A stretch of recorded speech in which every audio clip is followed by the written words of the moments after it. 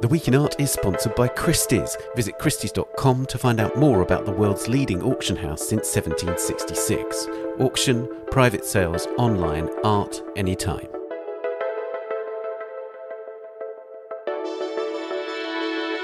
Hello, it's The Week in Art. I'm Ben Luke. This week is art censorship on the rise across the world, plus a great photograph by Diane Arbus and the story of the Guggenheim Bilbao as it marks its 25th anniversary.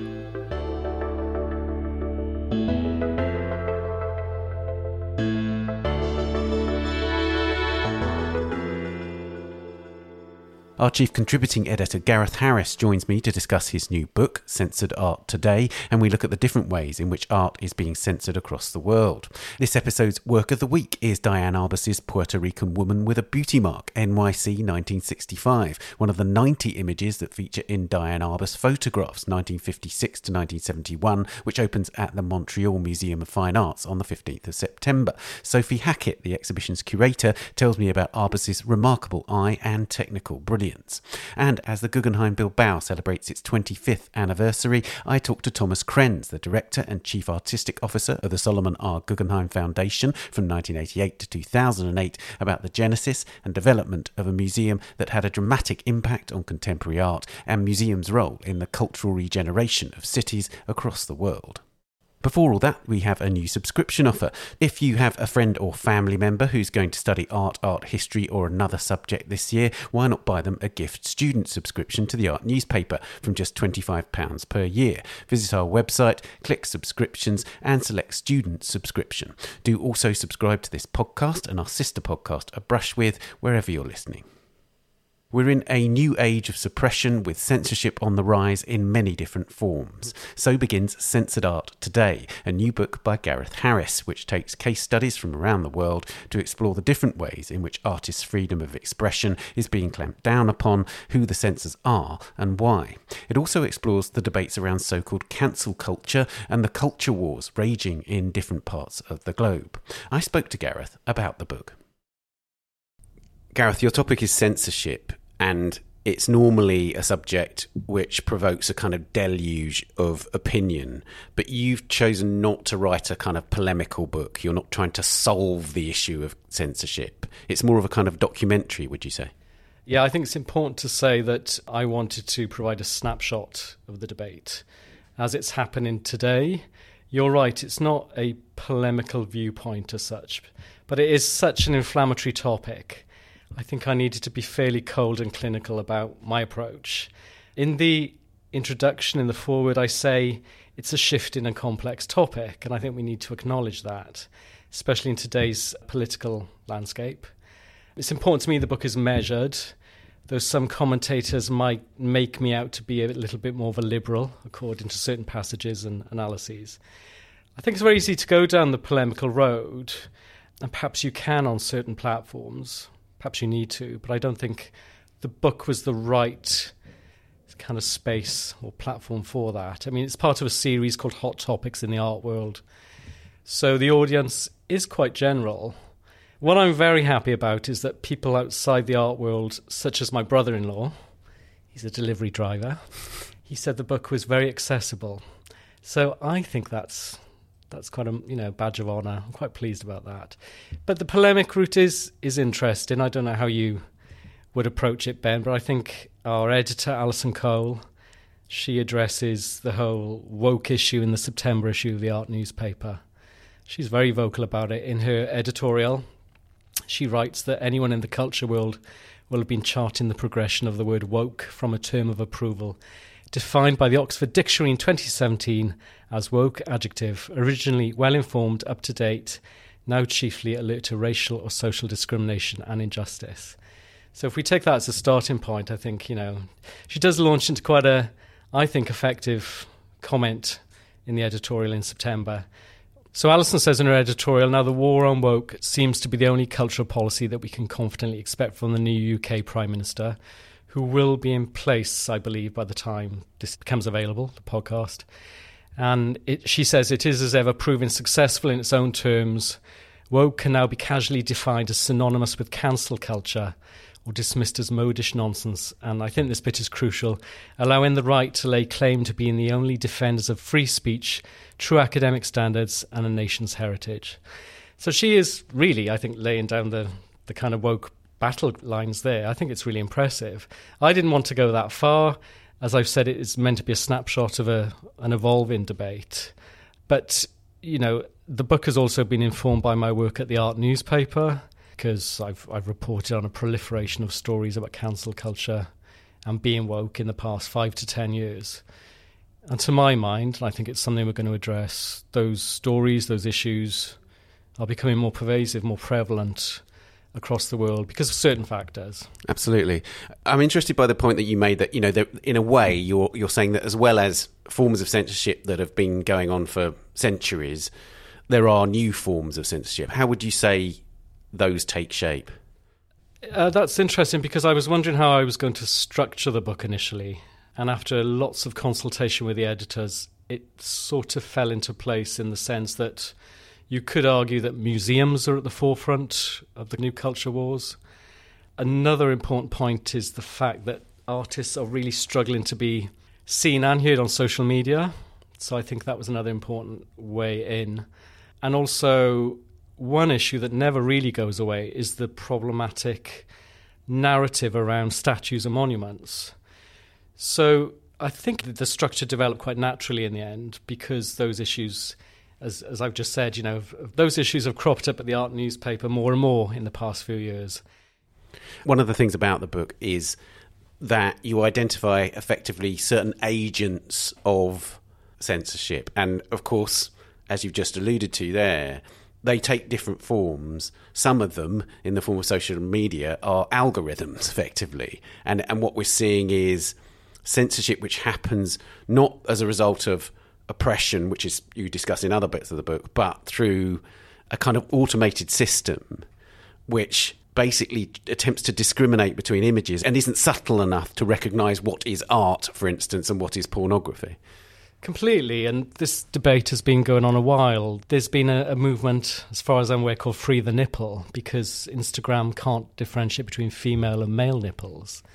So an artist called Spencer Tunick, who you may know, he photographs those vast panoramas of naked people. Gathers lots and lots of naked people and makes photographs. He does. Yeah. He's been at the forefront of a campaign to try and get the social media companies to be less oppressive. He said to me, being banned continually is like Instagram taking your Rolodex and throwing it out the window. So that's an old, perhaps for younger viewers, that term Rolodex might be slightly misleading. I think it was a contact. Yeah, basically what he's saying, his contacts book is being thrown out of the window. Yeah. But it's worth mentioning this huge gulf between how social media companies operate and enforce their rather rudimentary algorithms, really, and how artists are being cancelled online. And the amount of frustration artists are feeling, because the bottom line is you can't really show nude photography on Instagram and Facebook. Effectively, you know, certain types of nudes in paintings get through, but almost all photographs don't, right? Yeah, the crux is that Instagram and its parent company Facebook, now Meta, both ban photographic representations of the naked body. That kind of policy on behalf of the social media companies, as I've said in the book, comes at a high price for artists, many of whom rely on these virtual spaces to bolster their critical and commercial profiles. I think they've come to rely more and more on social media as a commercial platform. There's an artist called Savannah Spirit. She has set up a kind of online toolkit with Spencer Tunick called Don't Delete Art, which gives guidelines for artists on how to try and avoid being censored. That platform is becoming more and more popular. But there are all sorts of other things. I mean, the social media chapter was the most interesting for me to write because it was all such fresh material. I talk about the shadow ban. Do you know what the shadow ban is? Amy Dawson is an expert on this, our digital editor. Yes, tell us about shadow banning, because it's something which is not widely known about and people may not even realise is happening to them, right? Well, I'm quoting Amy Dawson here because I quote her in the book, and she outlines how that works. Basically, a shadow ban hides your posts from users who do not follow you directly, so that all the hashtags used by an individual to extend their reach online in essence become redundant. So the social media writer Shante Joseph says the result is that images are not outright removed from the platform, but instead strategically hidden from users. So as I understand it, certain hashtags are then banned from your profile. So it does basically limit your reach, your voice in that kind of way. So those posting may become aware of this when they experience sudden drops in engagement or reach, for instance. They suddenly find their followers, I think, may drop, or they find it harder to search for their name, that kind of thing, or discovering their posts do not appear in their followers' feeds, that kind of thing. So it's a really insidious way of limiting an artistic voice online. And I think throughout my research, I discovered more and more artists being subjected to this kind of practice.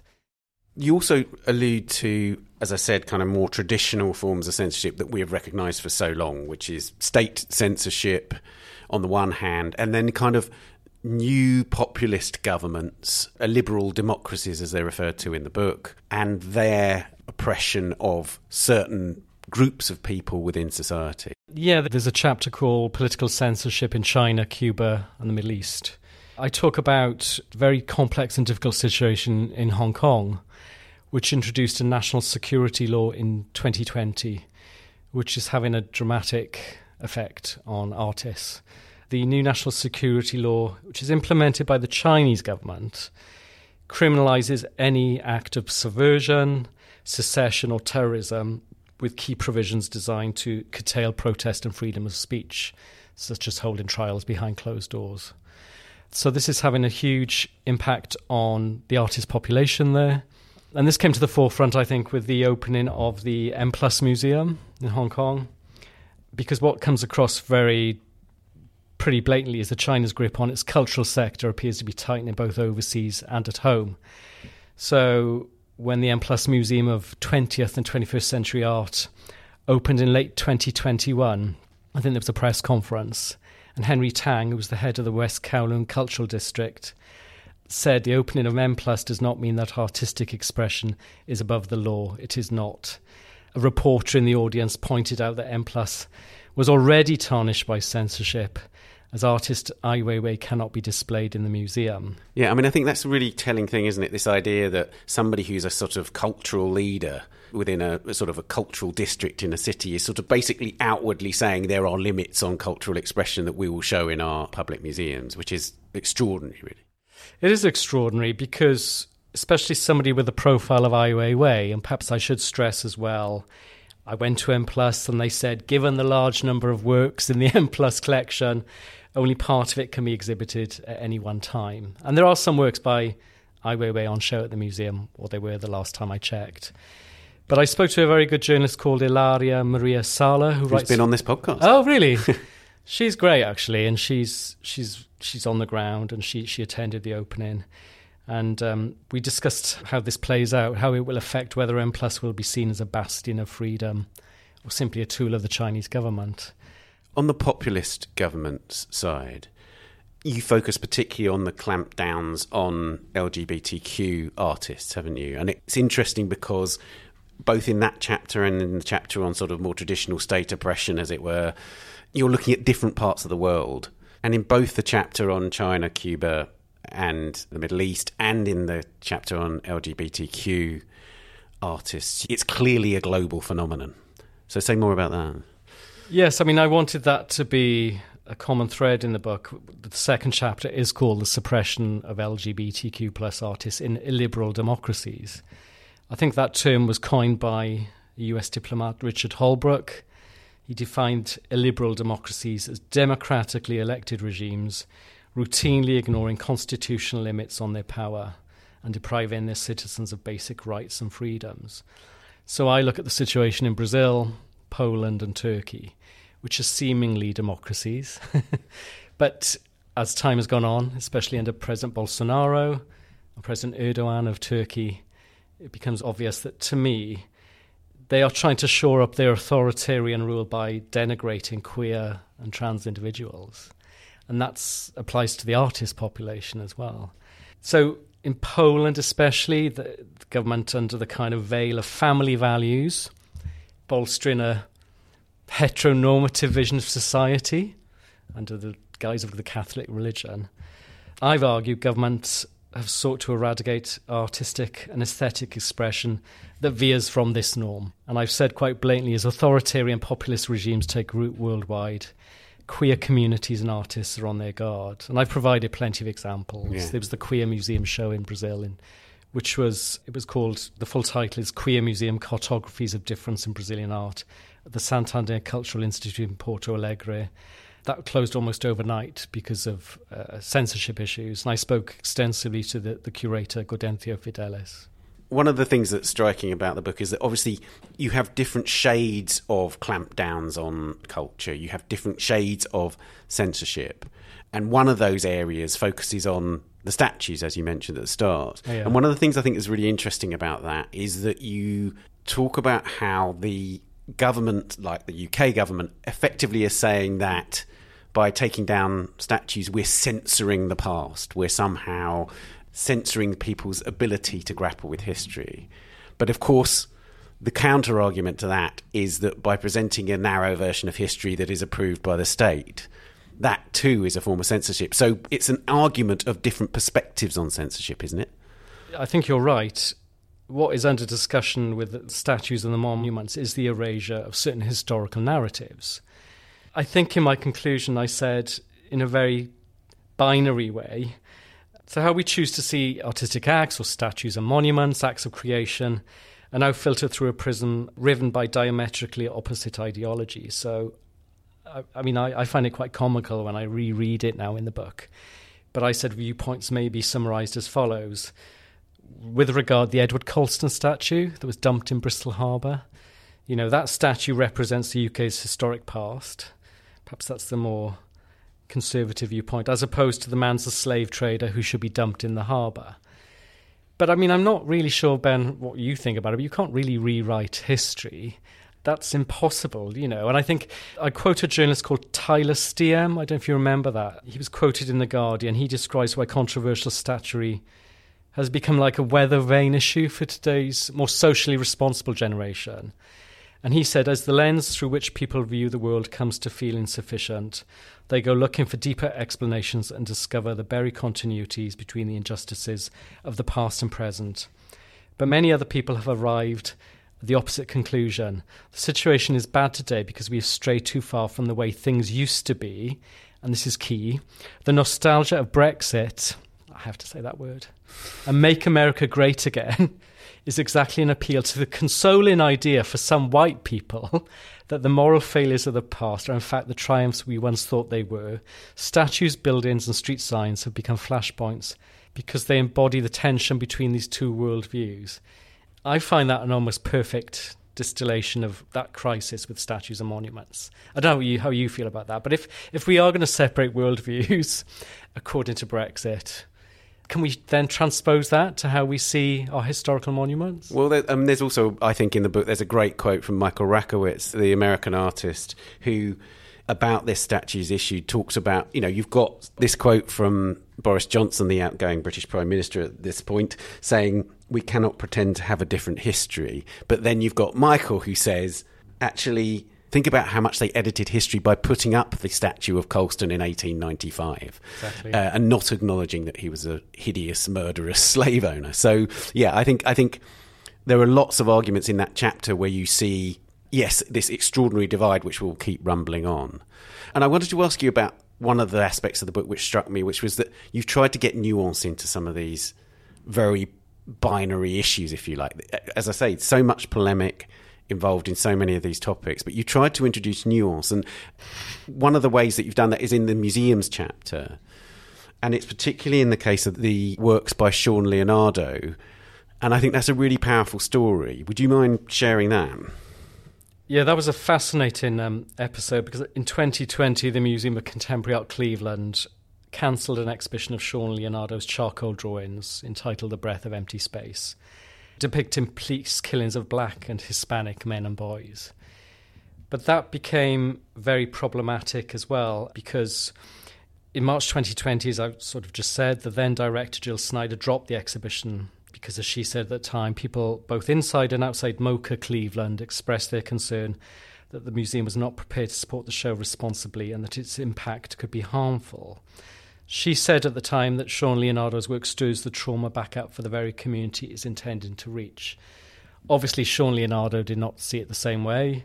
He said that after grave mishandling of communication regarding the exhibition, and this is the key phrase, institutional white fragility led to an act of censorship. There was an extra aspect to this as well, which is very delicate, in that crucially Samaria Rice, whose 12-year-old son Tamir was killed by police in 2014, she disapproved of some of the works supposedly appropriated to Tamir's image. So I think that, to me, in one episode, that encapsulates the different obstacles museums face in terms of trying to make sure most audiences are pleased, most artists are satisfied. That shows how complex the substrata of a 21st century censorship case can be, and it reflects the different times, really, I suppose, we're now living in, post-Black Lives Matter, post-Me Too, and the issue of how museums grapple with these hugely confrontational issues. A really interesting quote in the book, which is Nicholas Thomas, who's a museum director, effectively saying people basically are expecting too much of museums. Yeah, I mean, he says, don't expect museums to be able to do everything. Perhaps I'm slightly contradictory about the role of museums in the book. They need to be braver, but they're often flip-flopping. But they can't do everything to satisfy all sections of society. I say they're too timid, but they're doing the best they can. Yeah. So I've set up a paradox in itself. Perhaps they can't do everything we shouldn't expect them to, but to my mind, they seem to have been, or some institutions, not all, have been unprepared for confrontations over contemporary issues such as climate activism or trans rights. And perhaps that does mean adopting specific policies or working with certain community and advocacy groups. But it's difficult. Museums are also at the whim of trustees and governmental groups. I talk a lot about Sarah Dry, who resigned as trustee of the Science Museum Group. So many different things come into play here, but how museums move forward, I'm just not sure. What do you think? I'm not sure. Well, I'm the same. And like in the case of that Sean Leonardo story, I don't know what I would do. On the one hand, I'd defend his right to make art and have it be searingly critical of state brutality, police brutality, or whatever. Yeah. But on the other hand, one of the big issues at the moment in terms of art and its interface with the public is about issues of care. And so therefore, how do you do this? You know, there is a family involved who have a lived experience of losing their child to police brutality. And so therefore, how does one balance up those values? And I think that's what museum directors left, right and centre are having to deal with now. And so I guess to conclude this conversation, we could go on forever. Could. Are we in a position where censorship is, in a way, more complicated, perhaps even worse than ever? Or is it kind of a 'twas ever thus type situation? Well, I think we just have to remember the goalposts have shifted completely in terms of a wave of populist governments have sprung up across the world. Social media is obviously all pervasive and more often than not dictating the norms, if you want to call them that, every day. I think the question of the audience comes under the spotlight, and the difference today is that audience are rightly much more attuned to real-world issues and concerns behind every event or exhibition. So perhaps it's a generational thing. Perhaps we can't compare then and now because the filters are so different, including social media, including the museum platforms.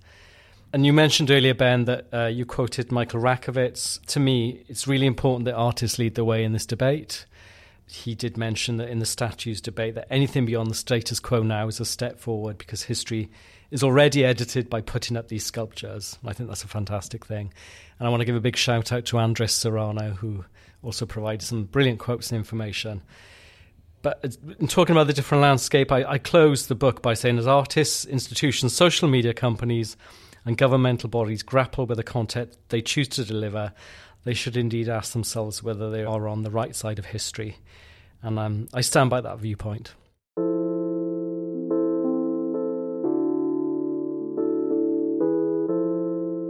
Gareth, thank you very much. Thanks, Ben. Thank you for that.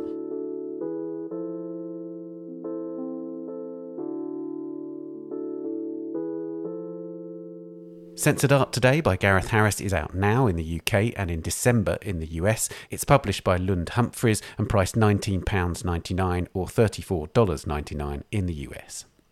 Coming up, we discuss Diane Arbus's photograph of a Puerto Rican woman and hear the story of the Guggenheim Bilbao. But first, here's this week's news bulletin. A 2,000-year-old Italian mosaic has been returned to the Italian government by the US Federal Bureau of Investigation, or FBI. The mosaic features a portrait of Medusa and had been kept at a storage facility in Los Angeles since the 1980s, according to the FBI, which announced the repatriation last week. The Bureau's art crime team has been working on the case since late 2020, when an attorney contacted a special agent about a client who had acquired the mosaic. According to the FBI, it was mentioned in cultural property records in 1909 and then came up for sale in the Los Angeles area in 1959. It's not clear how its last owner came to possess it, but they offered to return the work because they were unable to sell it since they had no provenance information. The art squad of Italy's military police, the Carabinieri, authenticated the piece, which had been cut into 16 pieces. Experts are now restoring the mosaic so it can one day go on view. The UK has a new Culture Secretary following the appointment of Liz Truss as Britain's new Prime Minister. It's 11th in the 12 chaotic years since the Conservative Party came to power in 2010. Michelle Donnellan has previously served as Minister for Higher Education and as Education Secretary for just 2 days as Boris Johnson's premiership fell apart. She takes over from the controversial Johnson loyalist Nadine Dorries, but seems unlikely to divert from Dorries' fondness for stoking culture wars. Donnellan took on Britain's universities in April 2022 and accused them of being, quote, in the grip of a closed-minded, intolerant ideology. She remarked that she was intent on tackling what she called a woke mob, insisting that universities and student unions would face fines for, quote, engaging with or supporting cancel culture. And finally, the Danish-Icelandic artist Olafur Eliasson has produced his latest work in virtual reality, but it also exists as an NFT, commissioned by Meta Koven, aka Vignesh Sundaresan, who caused a global stir in April 2021 when he paid $69.3 million with fees at a Christie's auction for Beeple's NFT Every Day, the first 5,000 days.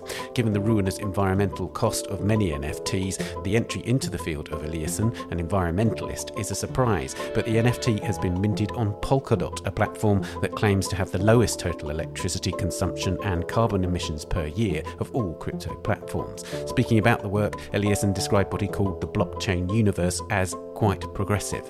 To read these stories and much more, visit theartnewspaper.com or our app for Android and iOS, which you can get from Google Play and the App Store. We'll be back after this. The Week in Art is sponsored by Christie's. This autumn, Christie's is bringing Provenance Revealed, Gallery Steinitz, a sale that takes you into the fascinating world of renowned antiques dealer Benjamin Steinitz. The auction offers extraordinary art and objects steeped in history and distinguished provenances. This sale represents a groundbreaking first for classic art, whereby all 58 lots offered in the live auction in London on the 21st of September will be registered and secured on the blockchain through Artery. Don't miss the unique opportunity to view these items at Christie's in London from the 12th to the 20th of September. Discover all this and more at christies.com. Welcome back. Now it's time for the work of the week. Diane Arbus is one of the most singular voices in the history of photography, and next week an exhibition of her work, Diane Arbus Photographs 1956 to 1971, opens at the Montreal Museum of Fine Arts in Canada. Among the 90 photographs in the show is Puerto Rican Woman with a Beauty Mark, NYC 1965. The exhibition was organised by Sophie Hackett, the curator of photography at the Art Gallery of Ontario, which was its first venue, and I spoke to Sophie about this remarkable photograph and artist. Sophie, the picture that we're going to talk about by Diane Arbus was made in 1965. Where was she at that time in her career? 1965, 66 are really exciting, 67 even are very exciting years in Arbus's career. She is, I think, very much finding her groove, to use a contemporary term. She started in 1962. She went back in 1962 to working with a medium format camera. So she is working in the signature square image that we think of immediately when we think of her work. That she starts doing in 1962. So by 1965, her vision has become so clear. She knows who she's photographing, why she's photographing, and how she's photographing. These things are all coming together. And in just a few months, roughly a year after she makes this picture. She's invited by John Sharkovsky, the grand curator at the Museum of Modern Art in New York, to be part of the exhibition that would be called New Documents, where she and Gary Winogrand and Lee Friedlander sort of come together as exemplars of a new way of photographing, a new way of using a documentary style, more towards personal ends rather than, as Sharkovsky put it, more to understand rather than to persuade. That's a really nice way of putting it, isn't it? That show, New Documents, is now so famous. And one of the things I'm not quite clear on is, to what extent was Arbus a renowned and respected photographer in her own lifetime? Because it seems to me there's some dispute about that, or at least that lots of people argue that she became much more famous after she died by suicide in 1971.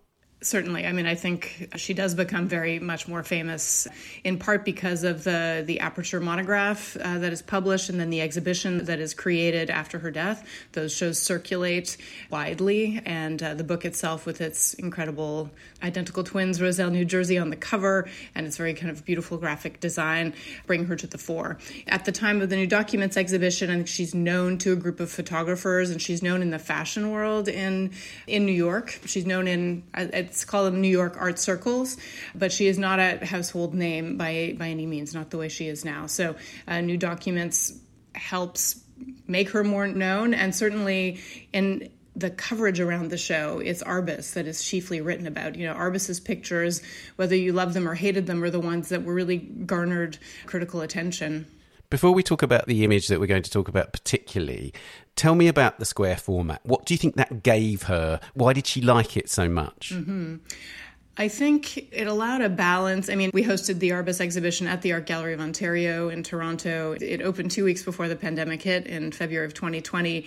And I was walking through with another photographer, and he really commented about how the square format works so well for portraits, that he himself, who's more interested in landscape, tried the square format and could never really get it to work. And I think there's something about the relationship of the figure to the environment that it's in that is more easily balanced, better balanced, or in a way, in Arbus's case, kind of slightly off balance. And, you know, in the case of many of her pictures, the figure is central but not centered. And there was a way that she just knew how to play with the space around her subjects to create extraordinary pictures.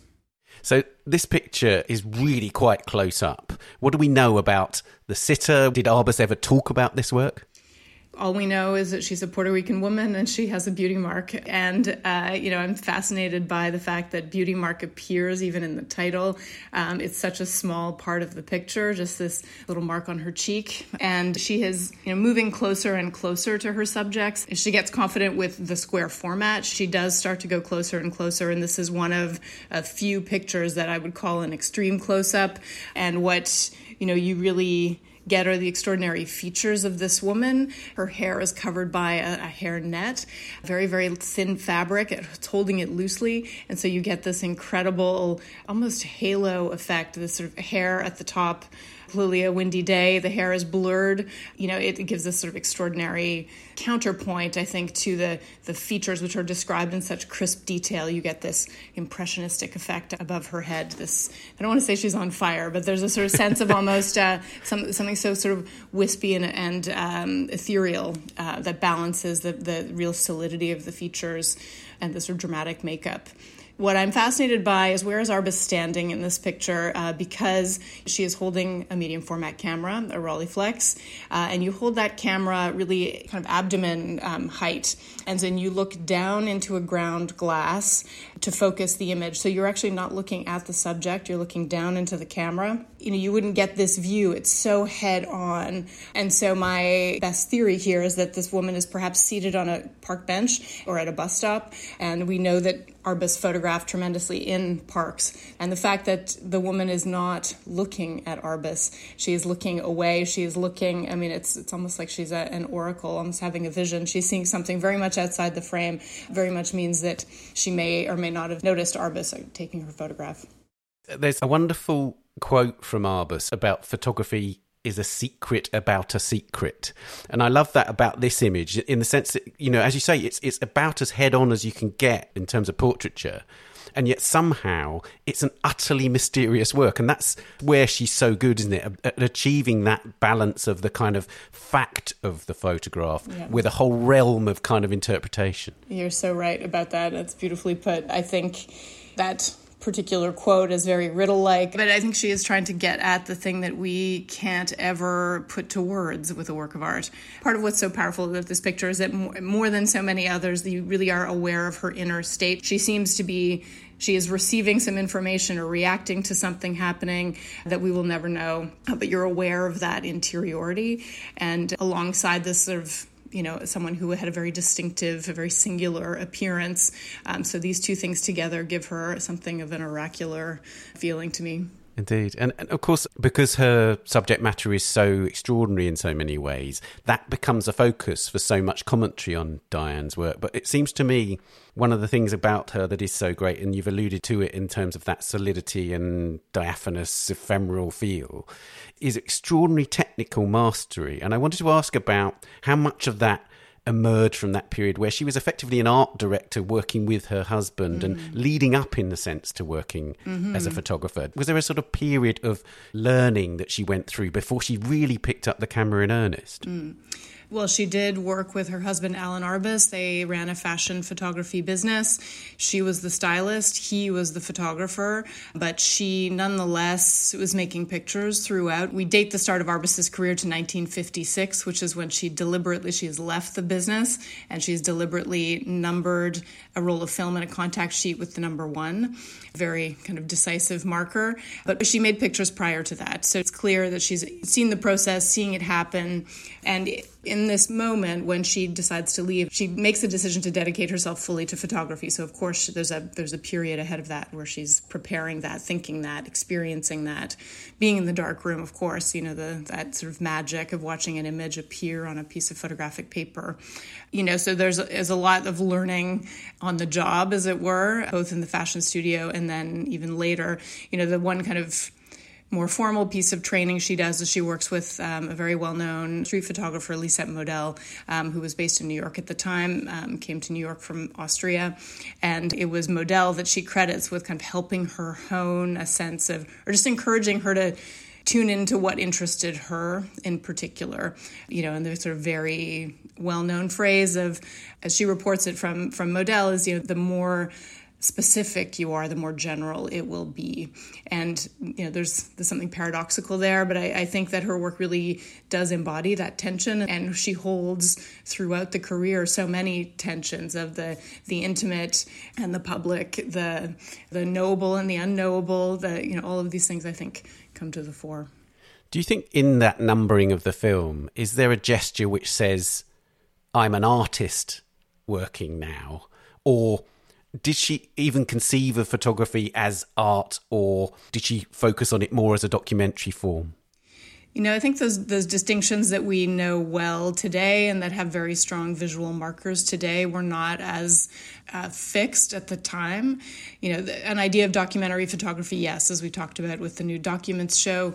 But, you know, we have to remember that the main venue for photography when Arbus is starting out is magazines. It's not art galleries. For sure, there are exhibitions. Of course, MoMA had a photography department, but you didn't pick up a camera and think, I'm going to go and put my prints on gallery walls. That was not the main thing. You made photographs. You wanted them to be seen. The best way to get them seen was in magazine pages. So she's very much, for her, I think that distinction between art and photography was irrelevant in that sense, or personal work versus artistic work.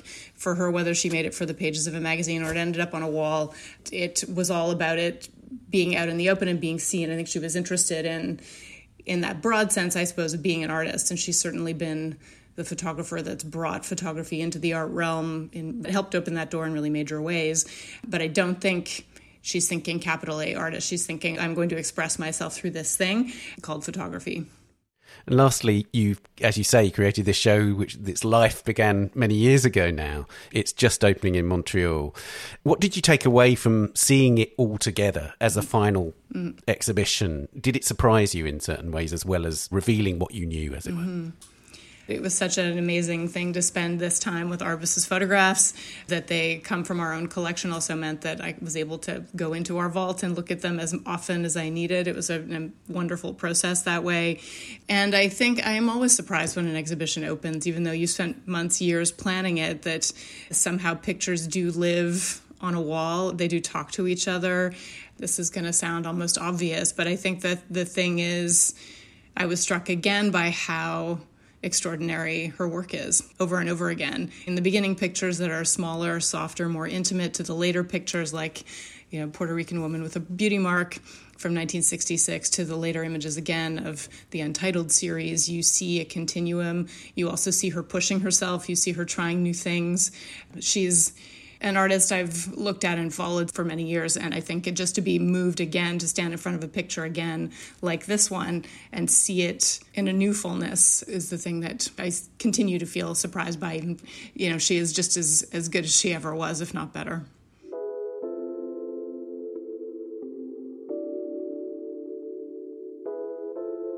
That's a great way to end. Sophie, thank you so much for talking to me. Thank you.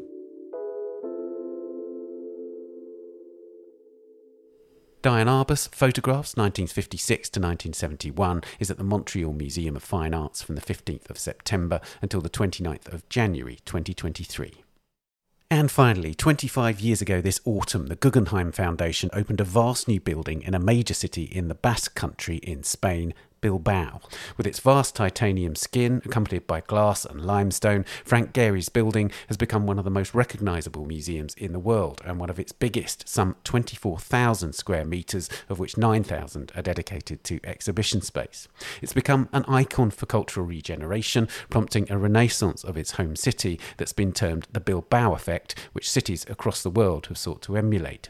But why did this former industrial centre in Spain get chosen for such a landmark project by one of New York's biggest art institutions? I spoke to Thomas Krenz, the director and chief artistic officer of the Solomon R. Guggenheim Foundation from 1988 to 2008, about the story of a transformative museum. Tom, you came to the Guggenheim in 1988, and I'm aware that Venice and Salzburg were being looked at for potential outposts of the Guggenheim at that time. But was Bilbao in play from the start? Bilbao at that time wasn't in the picture, but what was in the picture was that I immediately hired Carmen Jimenez, I think within a week of her being dismissed by the Ministry of Culture as the leader of the Reina Sofia. Carmen and Germana Chelant were part of my curatorial advisory team with Michael Govan, who was my deputy director at that time. And as we kind of looked at the process, it became clear that Venice was not going to move anytime soon.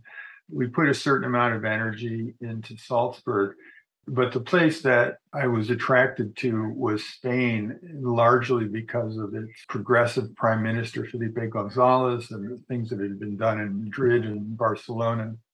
Bilbao was not in the picture yet at that point, but what was significant is that I did assemble a more or less informal advisory board that included a businessman by the name of Rafael Benjumea, the Duca de Soria, who was the brother-in-law of the Queen, and another businessman from the north, Alfonso Otasso, to help me navigate Madrid politics. And this was now taking us into 1990 and 1991. And the three advisors, Rafael Benjumea, Alfonso Otasso, and the Duca de Soria, we had a meeting sometime in March, and they made kind of out of the blue a fairly strong pitch for Bilbao. And to say Bilbao was not on my radar screen was an understatement. I mean, I would be hard-pressed to have found it on a map at that time. The three advisors recommended going to Bilbao. And again, this was not of great appeal to me.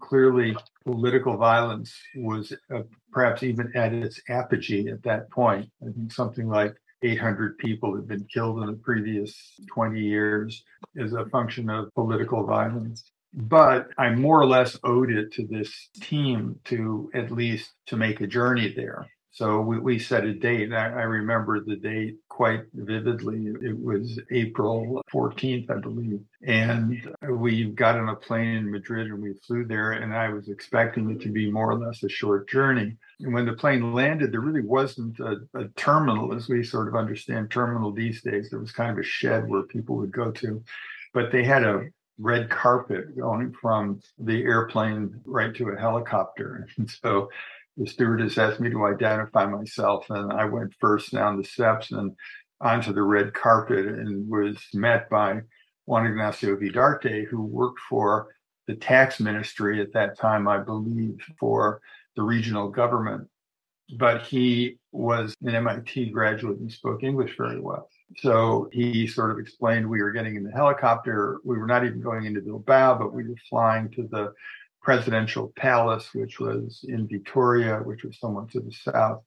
So the meeting with the president was fairly clear. He said that they wanted to have a museum of a significant scale. And I've said sort of apologetically that I really didn't think this was the appropriate place, that there was political violence. There was the fact that it was not at any major crossroads. Nothing about it kind of like seemed to be that would something that would be in line with what the Guggenheim would be seeking if it were to do an international project. And this was something that was really a big deal at that time because it hadn't been done. But the president was very persuasive, said, we want to do a museum. And he then asked a hypothetical question, like, what do I think it would cost? And I knew a little about that at that time. And I said, well, this is, keep in mind, 1991.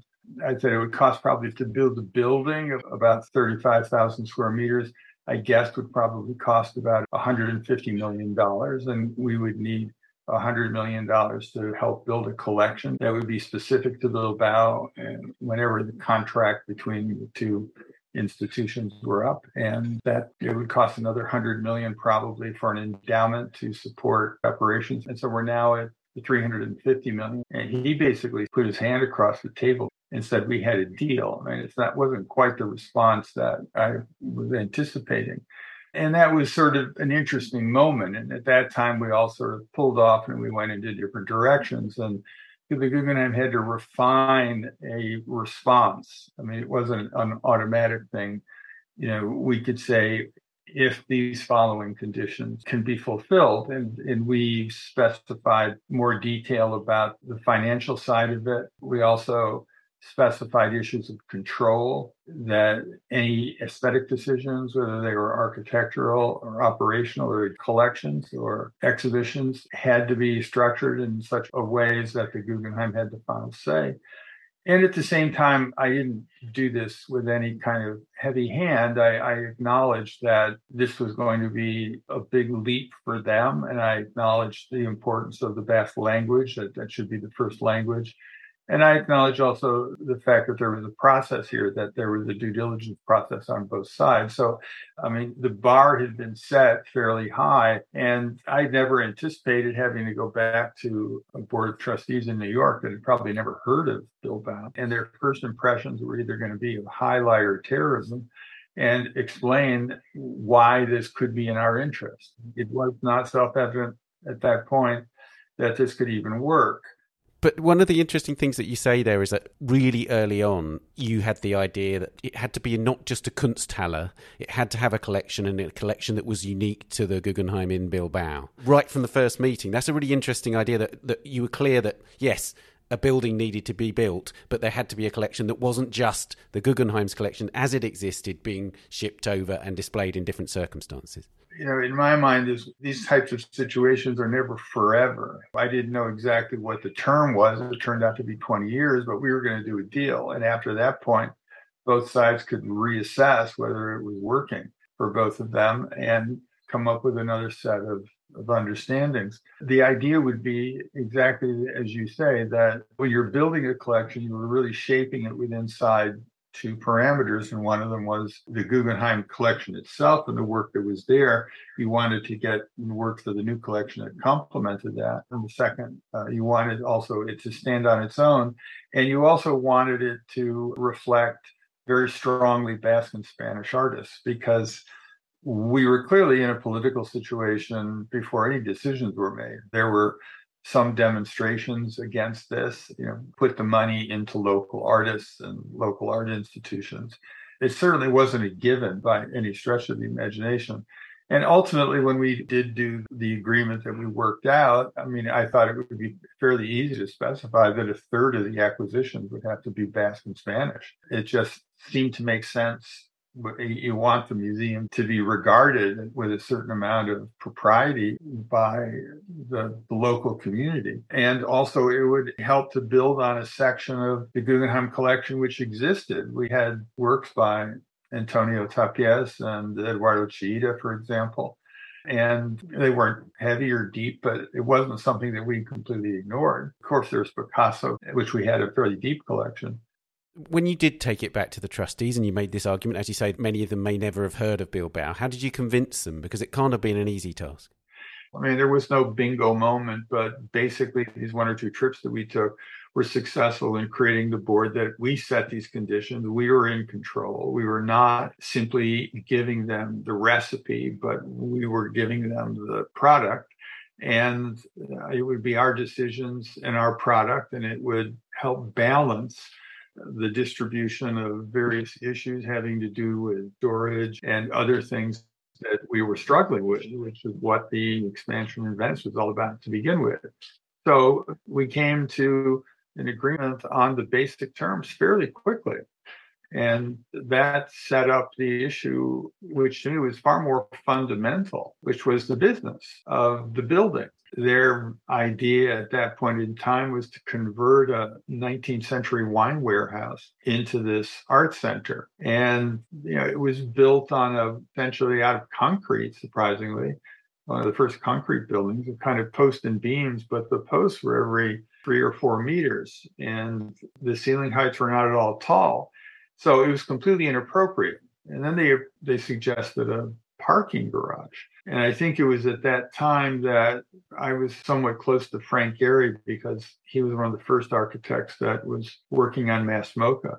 So if I asked Frank if he was going to be in Europe, could he spend a day in Bilbao and help me take a look at this parking garage? I just didn't want to be the only one that said, this is not going to work. And Frank came. And we spent a day and we looked at these places and we jointly agreed that this was not the location.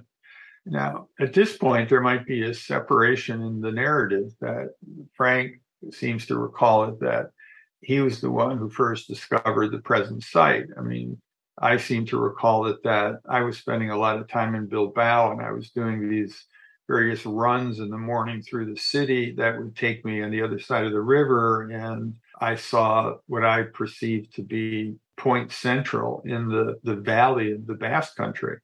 But whatever the case, it was a radical suggestion. Yes, we would do it if it was a new building and if it was at this location. One thing I wanted to pick up on before we go on to the more finer details of the building is that much of the myth or the kind of story around the Guggenheim in Bilbao is that poor old Bilbao, this horrible old city, gets transformed by this gleaming, shiny spectacle. You quite rightly point out that, yes, Bilbao was a post-industrial city that, like many post-industrial cities at that time, had fallen on hard times to a degree, but it was also at the heart of a really thriving city community on the one hand. Yes, there were problems, as you pointed out, but also it's not like there wasn't already a dynamism about Bilbao as a city which you could tap into, right? That's correct. They had a larger long-term plan. They had already renovated the train station. They had contracted with Calatrava to do the airport. These were things that were already in place. And Calatrava had done a bridge, which turned out to be really close to the site for the Guggenheim. So I think the sense was a little more finer and granular than I think you describe it accurately. There's always this perception of rags to riches. I mean, this was a city, the shipbuilding industry, which was the heart of what they did, had clearly moved to Asia. And so it gutted the local economy. This was a very similar story, actually, to what I'd encountered in North Adams with Mass MoCA, where there was a huge factory complex of 28 buildings that employed 6,000 people that disappeared almost overnight. And so the community fabric is strained, yet there was a kind of a larger issue here. This was a national issue for the Basques, and there were pockets of prosperity. The financial sector was very promising. I mean, they were regarded in many ways as the brain trust of Spain. And so you could see a little bit long term that this might be an enterprise that we could be proud to be part of. That part was not at all obvious on the surface, but very quickly I could see that this was interesting, not the least of which was even its recent history. I mean, the fact that the ceremonial capital is in Guernica, which is famous for reasons that we're all aware, but I think maybe on my second trip was to Guernica and to understand this fierce independence and individuality of the Basques. And I regarded many of these issues as substantially positive. It wasn't just something that we were going to be the sole mechanism for turning around, but certainly if we could harness that, we became in effect the poster boy for the Renaissance of Bilbao, because it was fortuitous. I mean, I don't think that they could have, or anybody could have predicted it, but nevertheless, it was a fortuitous development that was built on top of an intelligent response to the condition that the city was in. The renovation of the Basque country in Bilbao was underway before I got there. So let's talk about the building that meant that you became that poster boy. How was Frank Gehry appointed as architect? Well, first of all, Gehry was hardly a self-evident choice at that point. What we structured with the agreement and with the various processes, I think retroactively, I would say was brilliant, because it was very sensitive to the Basque situation. It wasn't one way. What I was basically saying is that, well, you chose the architect. I'll choose three to be in a competition. I preserved the Guggenheim choice. It was an easy one for me to pick one of three. And at the same time, the Basque, we set up a board, and the board had 7 votes. The Guggenheim had 2 votes. And then there were the unusual terms of this competition. I suggested and appointed Heinrich Klutz, who was the director of the Architektur Museum in Frankfurt. He then moved to ZKM, the Zentrum for Art and Media Technology. And he, the year before, had done an architectural competition, which was won by Rem Koolhaas, but where Co-op Himmelblau came in second, what I thought was a very, from the outside, extraordinary building. So my choices were, and I said it broadly, I said there would be one North American, there would be one European, there would be one Asian. And since the choices were mine, I chose Frank Gehry, I chose Co-op Himmelblau, and I chose Arata Isazaki, who was designing the Guggenheim Museum in Soho. Each architect got one site visit with 2 assistants. They had a $10,000 budget. They had 3 weeks to think about the project. There were no requirements for delivery, and that the competition was going to take place in a hotel, the Frankfurter Hof in Frankfurt, where the architects were basically on their own. And this all happened very quickly. I mean, from within 3 weeks of their choice, they had to fit in the trip, and then they had to come to Bilbao. And there were no requirements. Both Co-op Himmelblau and Frank Gehry did fairly detailed models. I mean, they were clearly done under the pressure of the time. Radi Isazaki just did some big drawings. I think it was clear from the beginning that there was no support for the Isazaki idea. But there wasn't unanimity for Frank Gehry. And I thought at one time in the deliberations of the board that Co-op Himmelblau would be suggested, in part because he was a European architect. But it was clear that Carmen and I favored the Gehry project, and the Basque contingency, some of them favored the Co-op Himmelblau project. With a kind of cooperative manner, it was all worked out, and Gehry was declared the winner. And this was on July 19th, 1991. So if you see this, that I was there on the 14th of April, we had, in the space of 3 months, agreed on the basic structure, and that Gehry was selected as an architect. And he was given basically the next 6 months to develop the project so we could make a presentation to the Basque Parliament. So that part of the project came together quite quickly. And I think the history was that Gary's design wasn't design necessarily that he did. I mean, there were features of that design, but we had an incredible open process that never really ended. I then was starting to go to Bilbao once a month and to Santa Monica, where Gary's offices were, twice a month. And this was a big project. But that process and Frank's response to it, I think it was at a downtime in his office. We accomplished an enormous amount of work in detailing many of the features that ultimately made its way into the final building.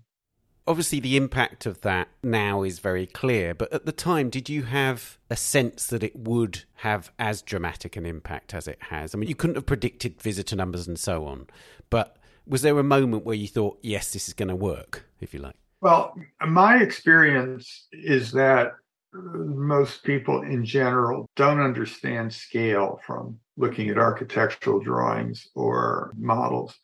And I could make that argument for architects as well. And it may be one of my conceits to say that I have the capacity to imagine scale and imagine what the visceral, psychological response and impact of that scale could be. So from the beginning, the project was laid out, essentially a monumental scale that I think completely caught the Basque off guard. And even Frank, I mean, I think one of the center points of the Basque Museum is the big gallery with the Richard Serra. I mean, that gallery is 30,000 square feet. It's 432 feet long. It's a monumental experience, made even more monumental by Richard Serra's sculpture. Now, Richard Serra's sculpture didn't show up until 2003, but in 1991, 1992, somebody, which turned out to be me, had to make the argument that the floors had to be strong enough to withstand 40-ton steel plates. In fact, the ultimate installation was 1,200 tons of steel. I mean, and it was at 30-ton plates. And that the doors had to be at some place big enough and wide enough that things of this scale and kind, this was a point that was made. It was not the central point, but it was a point that I was always able to keep inside the design of the building, even against the architect. I mean, Frank wanted that large gallery area to be divided up into a series of galleries. He saw it as a kind of central corridor, which galleries were off to the side. And I saw it as one space built on grade almost that could sustain enormous weight and bring the outside in. The interesting thing about Frank and Frank's relationship with me is that there are certain architects who you cannot penetrate their design process at all. And even architects that I work with and think are extraordinary, like Jean Nouvel. Jean Nouvel's are completely interior decisions. He doesn't let anybody inside that box. There are other architects who, when they design something, become so anal about every little detail, you can't change a thing because they're the masters of this.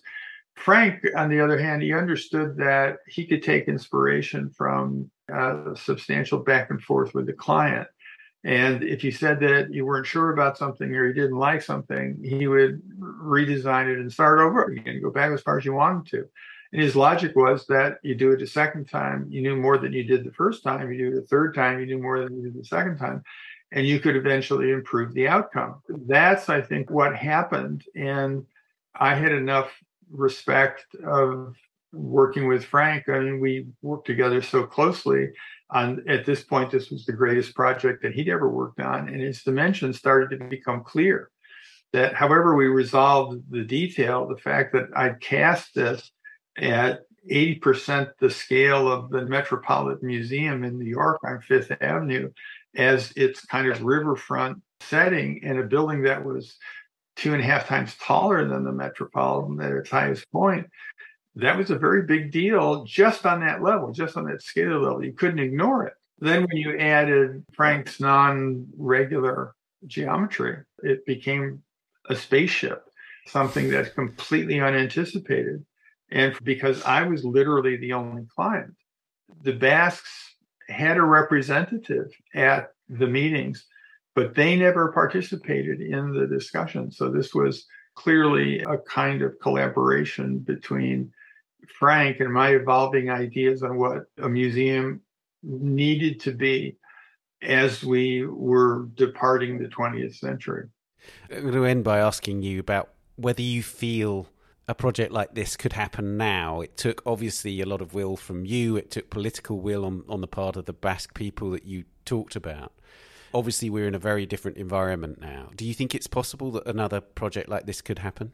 Well, these are all big picture issues. I mean, I was very much, in politics operates at various different levels. I mean, I was very aware that given a kind of innate competition, say, between the Guggenheim and the Museum of Modern Art, that I had essentially blocked the Museum of Modern Art from ever entering this field because they could never admit that they were following a path that had been articulated by the Guggenheim. And that was, by the way, that was a big issue. And it wasn't just a casual comment. The lingering effects of the Bilbao project were to almost revolutionize the perception of contemporary art. And now the idea of having world-class artists rather than established firms to come and design the building. So it gave an opportunity to a lot of architects who initially were, and Frank Gehry was one of those, who initially were fringe architects, to come to the mainstream. And, I would include Zaha Hadid in that. I mean, Zaha Hadid had a terrible time getting her first building started. So that then it just signaled the sea change. Bilbao was like a thunderclap, and it was very successful. Every type of expansion that might have been somewhat influenced by Bilbao reflects its own conditions, the conditions and the resources and the ideas and the opinions of all the local people. And it's a much more sophisticated audience than it was 25 years ago. So, yes, I think Bilbao had a substantial, even a meteoric impact, but those are kind of, once a century events, if even that.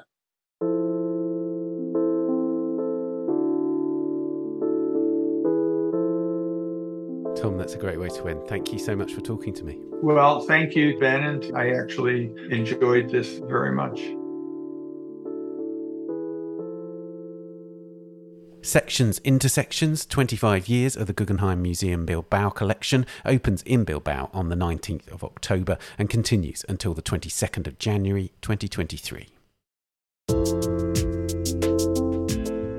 And that's it for this episode. We're on Twitter @TownAudio and on Facebook and Instagram, of course. The Week in Art is produced by Amy Dawson, Henrietta Bentel and David Clack. And David is also the editor and sound designer. Thanks also to Daniela Hathaway and to our guests, Gareth, Tom and Sophie. And thank you for listening. See you next week. Bye for now.